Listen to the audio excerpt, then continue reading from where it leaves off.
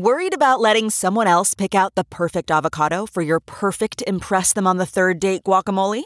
Well, good thing Instacart shoppers are as picky as you are. They find ripe avocados like it's their guac on the line. They are milk expiration date detectives. They bag eggs like the 12 precious pieces of cargo they are. So let Instacart shoppers overthink your groceries so that you can overthink what you'll wear on that third date. Download the Instacart app today to get free delivery on your first 3 orders, while supplies last. Minimum $10 per order. Additional terms apply. CarMax is putting peace of mind back in car shopping by putting you in the driver's seat to find a ride that's right for you. Because at CarMax, we believe you shouldn't just settle for a car. You should love your car. That's why every car we sell is CarMax certified quality, so you can be sure with upfront pricing that's the same for every customer. So don't settle. Find love at first drive and start shopping now at CarMax.com. CarMax, the way car buying should be. Very much, I think Satoshi is a marketer at heart. He understands this. He understood that the narrative would be propagated primarily through speculation. I think that took incredible foresight to understand human motivation and to understand that he could tap into that one element of humans, greed, and use that to market Bitcoin, and that the price alone would market Bitcoin. I would say Satoshi's very much a viral marketer. He understood how to propagate narratives at an incredibly eloquent and simple way, which tapped into human greed. And then to get the early people to help him build it, he basically tapped into their sentiment around what cash should be.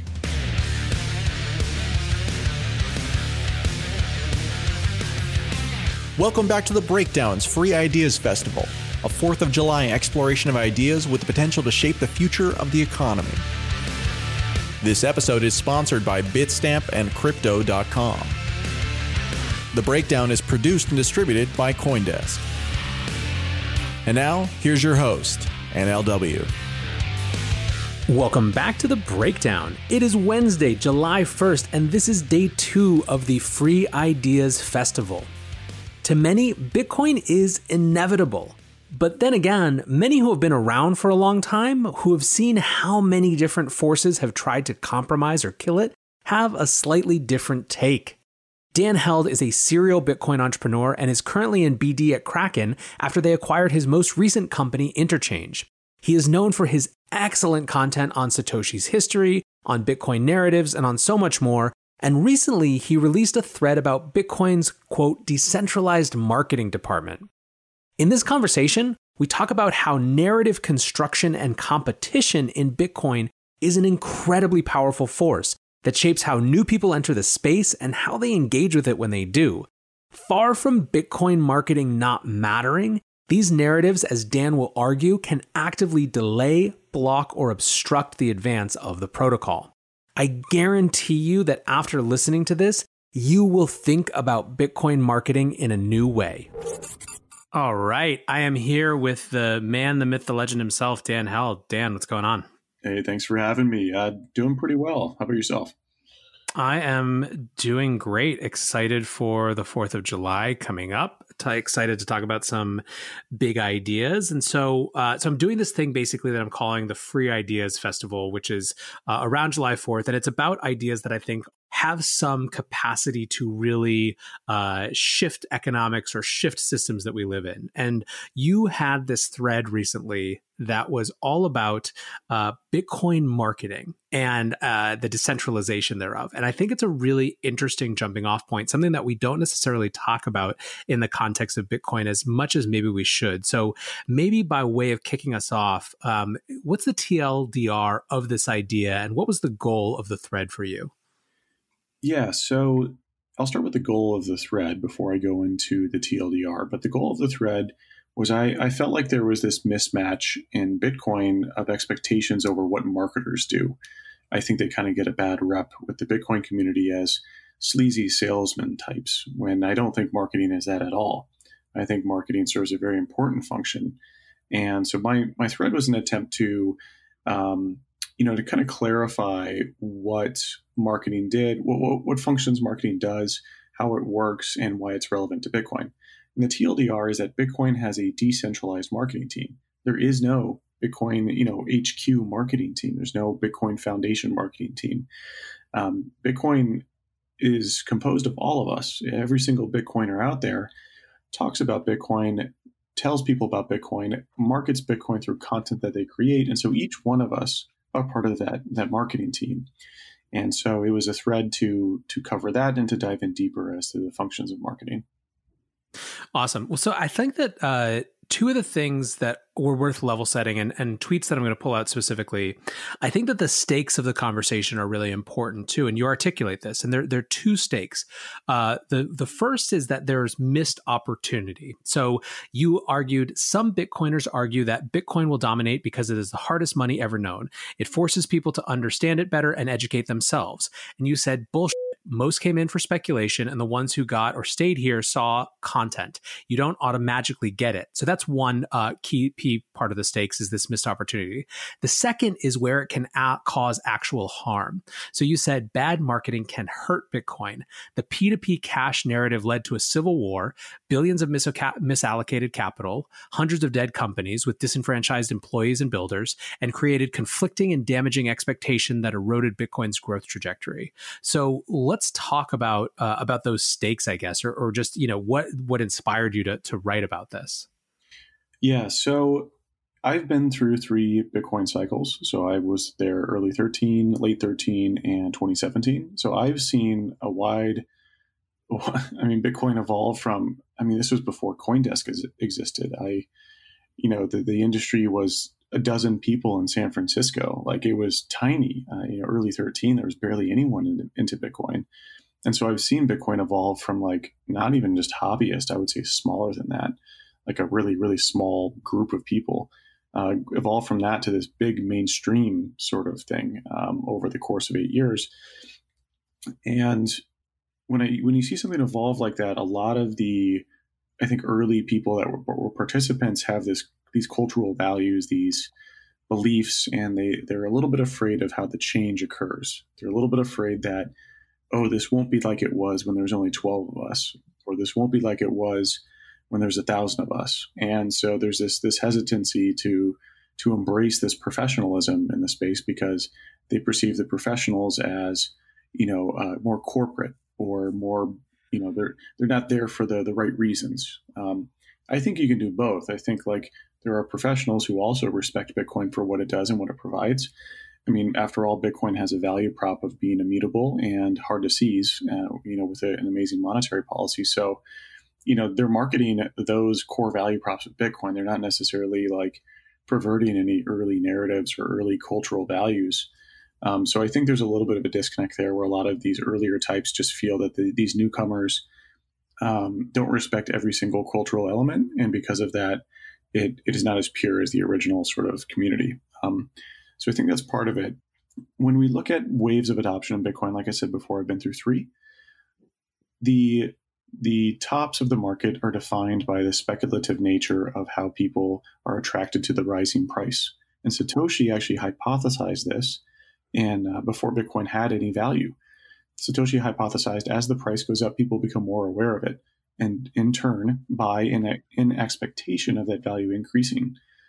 Essentially, he's describing FOMO. And so as the price continues to rise, more people buy into it, and the visibility of the price becomes higher and higher as more people write about it and talk about it. And so the peaks are set by speculative enthusiasm. So the peaks of adoption in these cycles are set by speculative enthusiasm, but the floors are set by hodlers.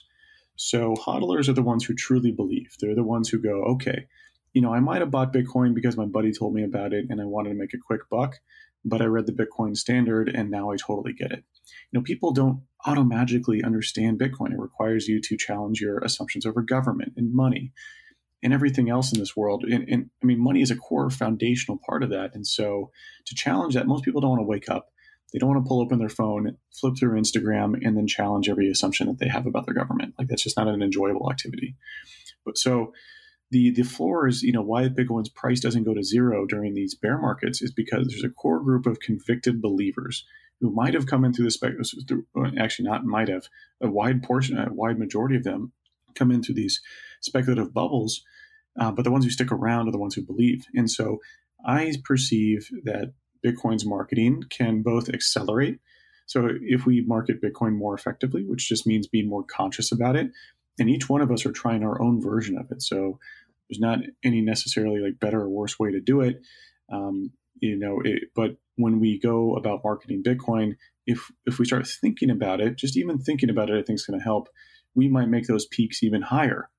And also we might make those floors higher too, which means in the next bear market, maybe we don't have that 80% drop that we normally see. Maybe it's only 50% because we converted so many of those speculative traders into believers by delivering them content, whether that's in podcast, video, or written form, that resonates with them and teaches them why Bitcoin's valuable. So I think it's super, super interesting. And I want to add a little bit more granularity to this conversation now as we discuss what we mean when we say marketing, because I found that there were like really two different dimensions to marketing that you were discussing in this thread. The first is finding resonant messages. And the second is actually building funnels, right? Building communication funnels. Maybe let's actually take the second first. Could you describe the Bitcoin marketing funnel as it is right now? Yeah, so this is going to be somewhat of a subjective interpretation, and other people can define these layers in the funnel differently. But a funnel describes a user journey in terms of them evaluating a new product, service, or protocol, which is Bitcoin. So at the top of the funnel, you have something called awareness, which is them just knowing that this product, service, or protocol exists. From there, they go through increasing layers of engagement. So it goes from awareness to like consideration. Oh, okay, I'm aware of Bitcoin. Well, now, maybe I should buy Bitcoin. And then further down the funnel, you have things like, okay, I'm going to sign up for an exchange account. Okay, I'm going to buy the Bitcoin Standard. Okay, I'm going to buy Bitcoin for the first time. Okay, now I'm going to DCA. And then as you increasingly become more and more engaged as a Bitcoiner, you'll run your own full node. You'll have your own, not your keys, not your coins, manage your own private keys using like a Trezor with like a CryptoSteel backup. All these things represent the user journey of becoming a pre-coiner all the way through to becoming a hardcore Bitcoiner, a hardcore hodler, if you will. So each stage, that's where I meant that it's subjective. Each stage can be defined by, different individuals differently. But generally what we're talking about is someone moving from not having Bitcoin to having Bitcoin and really believing in it. So one of the points I think that you were trying to make is that this funnel, it's okay for different people to have different interpretations of or focus on different aspects of Bitcoin at different stages, right? You were kind of proposing some of the more popular podcasts, for example, as sort of almost like the intellectual gateway drugs, right? And whereas some folks critique those podcasts for oversimplifying, your point was like, look, you got to create a big tent. I mean, is that an accurate depiction of what you were saying? Yeah, I think that's very accurate.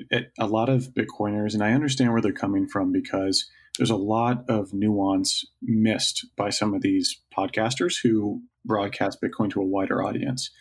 Their objective is to get a pre-coiner into Bitcoin. If you give them the full pitch right off the bat, that's a little hard to convert them. They're trying to get someone from the top of the funnel, which is like awareness. I've heard of Bitcoin, into even considering Bitcoin. So I think a lot of the more like deeply convicted Bitcoiners, they see that and they don't perceive that as they feel a little bit like it's misinterpreting Bitcoin or it's not adequately representing Bitcoin. And that's why I positioned it more as like, look, they're taking them through different stages of the funnel. There's great content creators in Bitcoin who are much more in depth. Where further down the funnel, that's something that you would recommend to your friends is, there's this great Medium article, there's this great podcast that covers a more nuanced topic about why Bitcoin's important. And so it's more of a relay, if you will. I don't think it's pretty hard for someone to take a pre-coiner to coiner all by themselves. It does happen, depending on your content, you can take a lot of people into different stages, but there's very few people who are full funnel where they stay at a very high level, but then also go really, really granular into like different aspects of how Bitcoin works. Because as you know, and most of the people listening to this know, that Bitcoin has a ton of different elements in terms of how it works and, the game theory, the monetary policy, the history of money. All these things are incredibly nuanced and important. And it's important because it's what Bitcoin's about. But, it's like going on a first date. When you go on a first date, you don't want to tell them everything about your life in the first date. You hit the the major points, and you want to get them to the next date, right? You want them to understand more about you, and give them your value props in terms of who you are and how you guys might mesh together. So you don't want to give them every single nuanced story about how you and your buddies did something dumb in college on the first date. But as these individuals progress through the funnel, they will progressively get deeper and deeper into content that tells them more about how Bitcoin works. I think it's particularly salient now because we're living through a narrative moment where there are a lot of people who agree with Bitcoiners' diagnosis of the problem, even if they're not sold on Bitcoiners' diagnosis of the solution, right? There's a reason that the money printer go burr meme is totally transcendent across FinTwit, not just Bitcoin Twitter. And I think that kind of extending the point that you're making is if you force everyone who agrees with you on assessing the problem to immediately agree on assessing the solution, you're going to lose out on a lot of folks. I think that's a really great point that you brought up. When we market Bitcoin, we are selling someone a solution. We're going, hey, Bitcoin solves your problems. But many of these people don't even know they have a problem. Money Printer Go Burr was a great meme, and that transcended across multiple different subsectors of finance.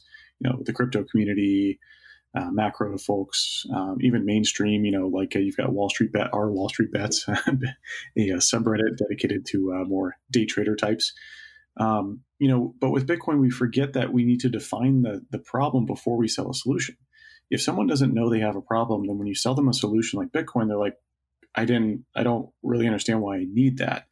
And so, and unfortunately, that takes like a little bit deeper dive of them to like go, okay, wait a second, my government's printing all this money. Well, what's going to happen to my money? And with Bitcoin, if we better position Bitcoin to where as soon as they start to question their money, that Bitcoin looks like an attractive alternative, then that's really good because we're aligning ourselves with that. We're making the mental leap from going, okay, I understand I have a problem, to immediately going, okay, Bitcoin's the solution. And so, yeah, I totally agree. Right now is a very relevant time period to bring up narratives, Bitcoin marketing, how to propagate narratives, how to generate content that resonates correctly. I think this is the right time to have this discussion.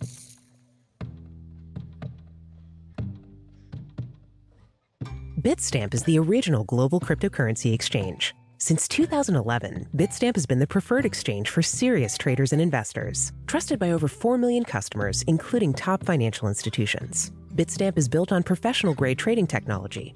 Their platform is powered by a NASDAQ matching engine, and their APIs are recognized as the best in the industry. Download the Bitstamp app from the App Store or Google Play, or visit bitstamp.net/pro to learn more and start trading today. That's bitstamp.net/pro. What's going on, guys? I'm excited to share that one of this month's breakdown sponsors is Crypto.com. Crypto.com offers one of the most cost-efficient ways to purchase crypto out there, as they've just waived the 3.5% credit card fee for all crypto purchases. What's more, with Crypto.com's MCO Visa card, you can get up to 10% back on things like food and grocery shopping. When you buy gift cards with the Crypto.com app, you can get up to 20% back. Download the Crypto.com app today and enjoy these offers until the end of September. So this is the second part of the thread. Was you sort of had the building funnels part and then the finding resonant messages part. You and I share a real interest in narratives and how narratives evolve and how memes sort of reinforce or are part of narratives. How have you seen the Bitcoin narrative evolve over this time? And in particular, I guess I'd love to catch up with you because we haven't talked for a while on how you've seen the narrative moment over these last few months during this period of economic turmoil.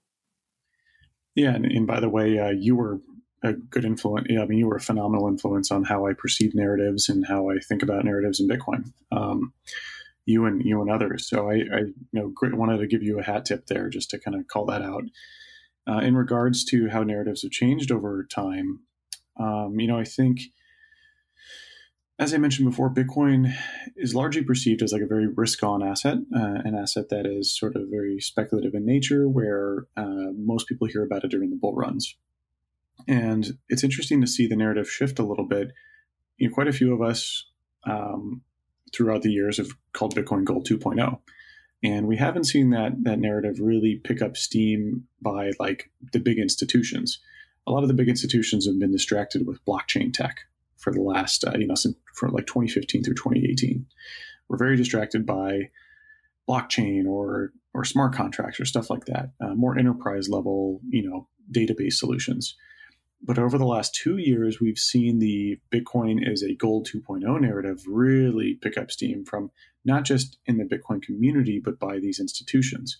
And that's an important shift because as Bitcoin grows, you have to change everyone's mind in the world about how they perceive their money and what Bitcoin represents to them. And to see this meme start to propagate in those circles is incredibly exciting to see. To see Paul Tudor Jones talk about Bitcoin being gold 2.0. To see Bloomberg publish a research report saying Bitcoin is the new gold. Like, these are incredibly important validation moments when, as Bitcoiners, we all realized this a long time ago. But it takes time for this narrative to propagate and permeate into the consciousness of these older institutions that, where change happens much slower. So I consider this a phenomenal moment for Bitcoin. I bought Bitcoin in 2012 because my investment thesis was that Bitcoin is gold 2.0. And it's largely trended along that. Of course, there is other narratives in the meantime. We've seen a lot of people talk about how Bitcoin's a peer-to-peer cash sort of element where it's more useful as merchant payments. And we haven't really seen that validated by the market. We don't see much activity there.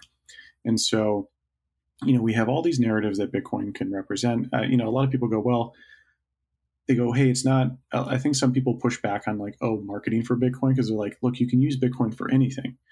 And I understand where they're coming from because I'm a libertarian and I'm from Texas and I was a libertarian before I found Bitcoin, and Bitcoin was the perfect money for me, right?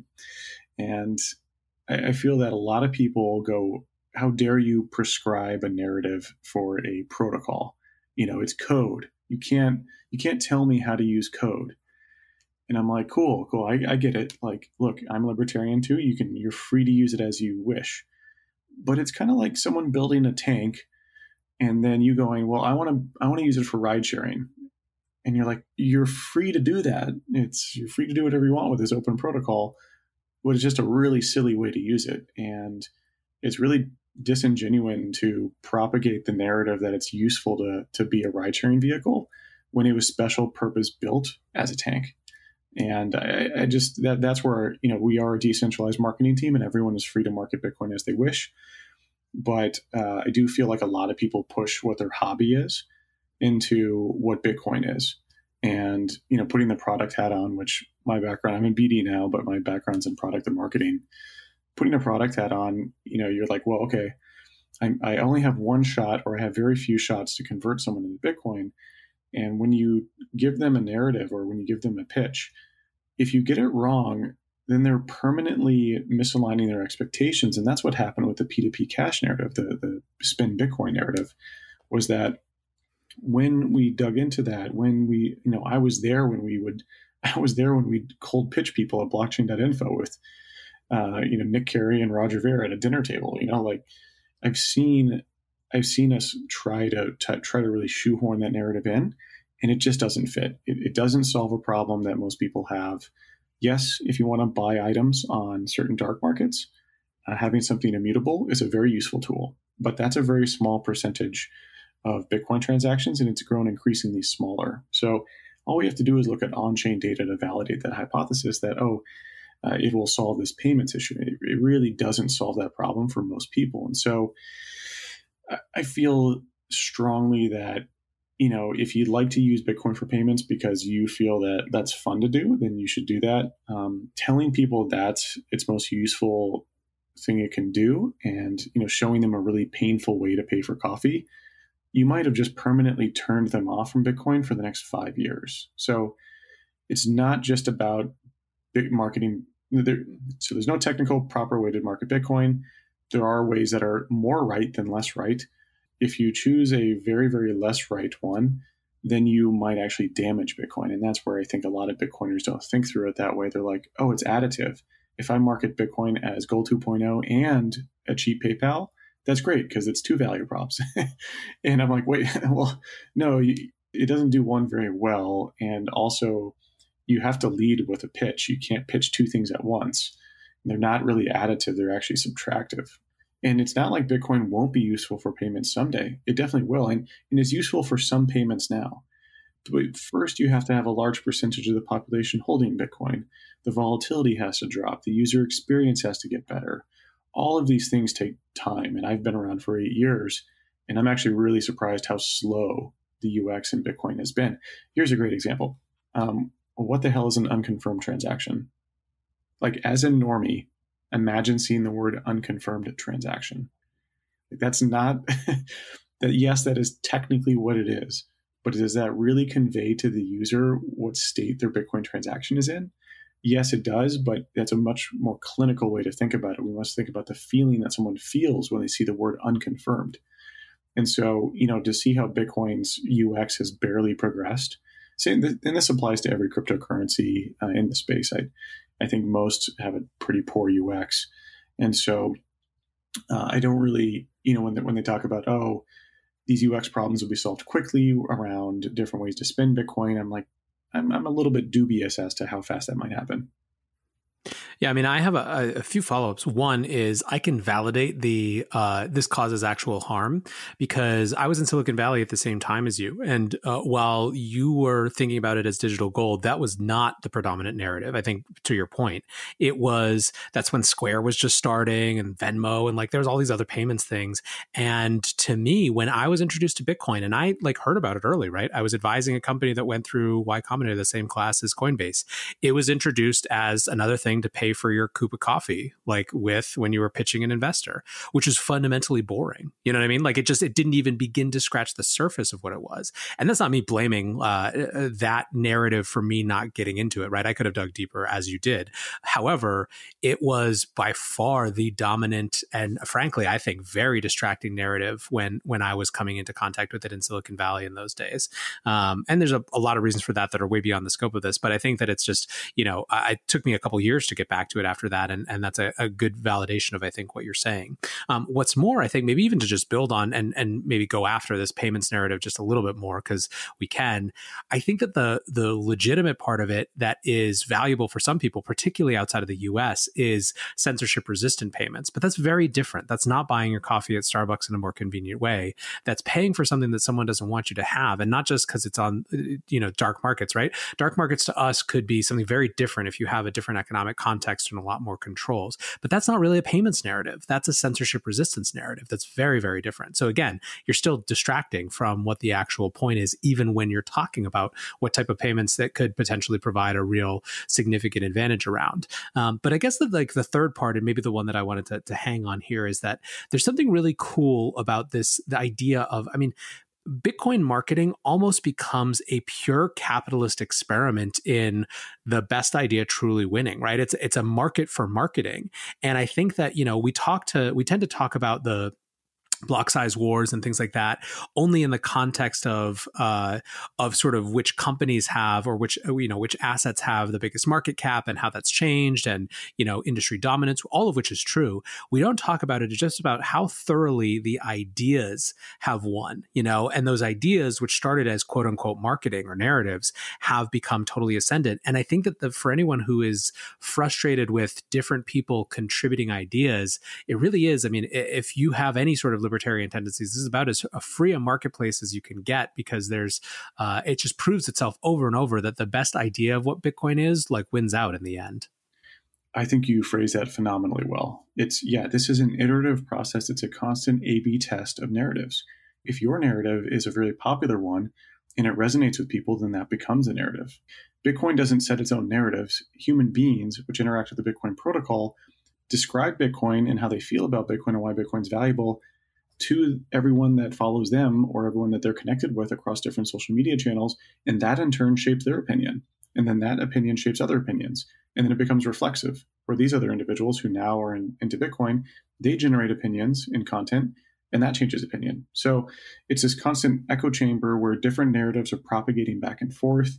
And ultimately, you're right. It's a pure capitalist, pure libertarian ideology of, may the most resonant narrative survive. May the most resonant narrative be the one that's heard the loudest and propagated. And so when we look at success in Bitcoin marketing, a lot of Bitcoiners go, oh, well, it's only proper if you do long form, really detailed content. And that's where I wanted to challenge that and, give a hat tip to the ones at the top of the funnel who perform a different function than the ones at the bottom.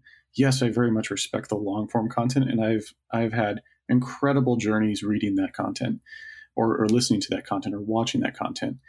But that's where, when we look at Bitcoin's narrative, this was sort of a, part of this tweet storm as well was sort of a warning call, a warning, raising the alarm to these great Bitcoiners that I really admire and really appreciate their long form and deeper content, and go, hey, if you don't help define Bitcoin's narrative at the more macro, easy to digest level, then you're not part of that conversation. You're not part of the conversation with millions of new coiners. You're very much adhering and talking to, already converted Bitcoiners, and that's fine. You don't have to be. We each play a part, right? But just wanted to make them aware that if they were frustrated with these more top of the funnel folks, that the only way to change it is to propagate your own narrative, to come up with your own version of Bitcoin and describe it. And, maybe if you describe it well, then you'll be heard. And kind of one more piece to round this out on that. I think as well, Bitcoiners go, well, I don't want to, when they look at YouTube channels, they'll go, I don't want to make a thumbnail image, so the static image on a video. I don't want to do anything that looks cheesy. And so part of my tweet storm was covering what is good versus bad marketing. And with part of that, I go, if it works, it's not bad. If people engage with the content and propagate someone's content, that means that message resonated with them and they're responding to that, which means that maybe that's the best version of Bitcoin's narrative out there. And so I feel that they kind of complain about different tactics where they go, XYZ influencer did something I would personally consider unsavory. And I'm like, well, did the tactic work? And they say, yes. I'm like, cool. So it doesn't matter. Like when we look at, and this is where I think, Nathaniel, you being from Silicon Valley, you have an experience out here, you'll understand some of this where I think a lot of people don't know this. And these are great examples of how big tech companies were built on, I guess, more gray hat techniques. LinkedIn spammed all of your email contacts, but that worked. And LinkedIn is now a multi-billion-dollar company. You had Airbnb. They initially posted on Craigslist to take some of that demand from the market and pull it into Airbnb, and which is against the terms of service. And we see these examples over and over again in Silicon Valley of very, I would say, aggressive and gray hat techniques that work. And at the end of the day, do we want Bitcoin to win? Do we want Bitcoin's narrative to get out there? The answer is yes. And we can't do it by tying our hands behind our back and going, oh, I think that thumbnail image is cheesy. Like that's just like arbitrarily, it's like this subjective, arbitrary gating mechanism that only reinforces a specific type of marketing for Bitcoin. And I think it's just kind of silly. And I feel like these great Bitcoin content creators, they should kind of look up and understand a little bit bigger picture as to like what other narratives are we fighting and how do we win? Well, and I guess I would only add to that, because I agree entirely, that if you look at folks who have the highest distribution footprint, they have not shaped, let's put it this way, over time, the image of Bitcoin and the narrative of Bitcoin hasn't been closer to where they started. Where they are has gotten closer to the narratives of Bitcoin and the image of Bitcoin that are commonly held and consensus, right? They are not immune from that. Whatever techniques they use, Bitcoin content creators get closer to Bitcoin the deeper they go. So it's kind of it's probably just a worry that's unfounded in general. The idea that any individual could be big enough to shape the narrative ineffectually, I think, is perhaps a little bit overblown of a concern. But I guess, by way of wrapping up, last thing, and I've heard you speak, and I've read everything you've written for a long time, so I have a sense of what your answer is going to be. But let's talk about Satoshi's sense of marketing. Would you argue that Satoshi had a better sense of how the idea of Bitcoin and the narratives around Bitcoin were going to interact with the real world than perhaps we give him credit for? I think he understood how difficult of a problem it was going to be. I'm not sure if he knew exactly how to do it. And I think there's a quote from Satoshi that says, like, he goes, I think and I'm paraphrasing here, so I'm probably going to miss the mark a little bit, but I believe he said, I think this would be attractive to libertarians, but talking about how this all works is bloody hard. It's really tough. He's right. I mean, he does a really nice job of distilling topics down, and it's actually really impressive for someone to have his capability to get so deep into the weeds. He built it from scratch, but to be able to zoom all the way out and tell people about it, he actually does a decent job back in, I'd say, say a pretty good job in 08 to 2010 in describing it. He has to, it's not an easy task, especially in the early days, because like all of my content was formulated based on other people's content, including Nathaniel's. And so there's no, when we talk about ideas and narratives, it's pretty hard for a narrative or an idea just to come out of nowhere, where someone was in a cave and came out with this idea. I mean, we all build ideas on top of other ideas. So Bitcoin's marketing has gotten incredibly better over time because we get to build on top of Jameson Lopp, on Saifedean. We can build on top of their marketing, and we compress the narrative, make the narrative a little bit more polished. We create different narratives for different groups. This all changes through time. And so I think Satoshi would very much recognize that this is important. He would recognize that it's hard to do. And when we look at how he acted as well, he tried to stay pretty neutral when it came to Bitcoin, which I think was a phenomenally, it's hard for a creator not to prescribe something for something that they've built, not to prescribe a narrative for something that they've built. And I think he was very, very reserved in his own opinion as to how Bitcoin could work. He basically covers all the different narratives of how Bitcoin could function. He describes it as a precious metal. He also describes it being used for micropayments. And I think that was Satoshi saying, like, look, I'm not going to push the community one way or the other. I'll let you guys figure it out. I think we very much see design decisions that show that Bitcoin, I think Satoshi very much understood its value props, that it's immutable and that it's hard to seize and it has a phenomenal monetary policy. I think he understood those extremely well. And those are like the two core value props of Bitcoin. And he kind of left the rest up to the community. And that's where, when we read the white paper is a marketing pitch. The white paper that's a piece of content marketing that Satoshi was using for the cypherpunks.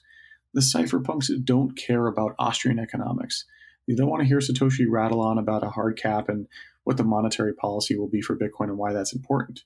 In fact, the monetary policy and the 21 million hard cap isn't even included in the white paper. And when you hear about the white paper, purists go, oh, well, it says this or that. We should look at all of Satoshi's writings to understand his motivations, etc. But when we look at how the white paper is crafted, to me, that reads, this is a piece of content marketing. Satoshi is trying to convince the only people that would have cared, which are the cypherpunks. If he had blasted this out on a CNN advertisement, its conversion rate would have been 0.00000000001% because no one would have cared about that narrative. But the cypherpunks did. And so he wanted to capture their attention and get them excited about what he was building. And that's why he uses words like cash, because cash doesn't mean cash in your pocket. It means finality and privacy, which is what the cypherpunks cared about. So that's why he titles it that. He's trying to get them excited. He's not titling it peer-to-peer cash system for the wide world. Again, this is a white paper. How many white papers have you read before you read the Bitcoin white paper? It's not a frequent thing that we do. So very much, I think Satoshi is a marketer at heart. He understands this. He understood that the narrative would be propagated primarily through speculation. I think that took incredible foresight to understand human motivation and to understand that he could tap into that one element of humans, greed, and use that to market Bitcoin, and that the price alone would market Bitcoin. So I would say Satoshi's very much a viral marketer. He understood how to propagate narratives at an incredibly eloquent and simple way, which tapped into human greed. And then to get the early people to help him build it, he basically tapped into their sentiment around what cash should be. Love it. Well, I think that's a perfect conclusion to a really excellent conversation about a topic that I think is fascinating. And, we always talk about how different this is being built than really anything in modern history. And the marketing and storytelling around it is another part. So, Dan, thanks so much for hanging out today. I had a blast. Thanks for having me, Nathaniel. Reflecting on that conversation with Dan, I just love the idea that Bitcoin is just in the free markets business. Numerous people like Dan Tapiero on this show have made note of how Bitcoin is really the last free market. And I think that that extends even to how things like its narratives are constructed, right? There really is a perpetual battle going on to define, to explain, to make sense of, and to tell the story of the future of Bitcoin. And in that battle, the best ideas win. In fact, I think you can make a strong argument that over and over again, the best ideas have been able to beat out even the best funded ideas. And that's something really powerful. So anyways, guys, I hope there was some good food for thought there. And until tomorrow, be safe and take care of each other. Peace.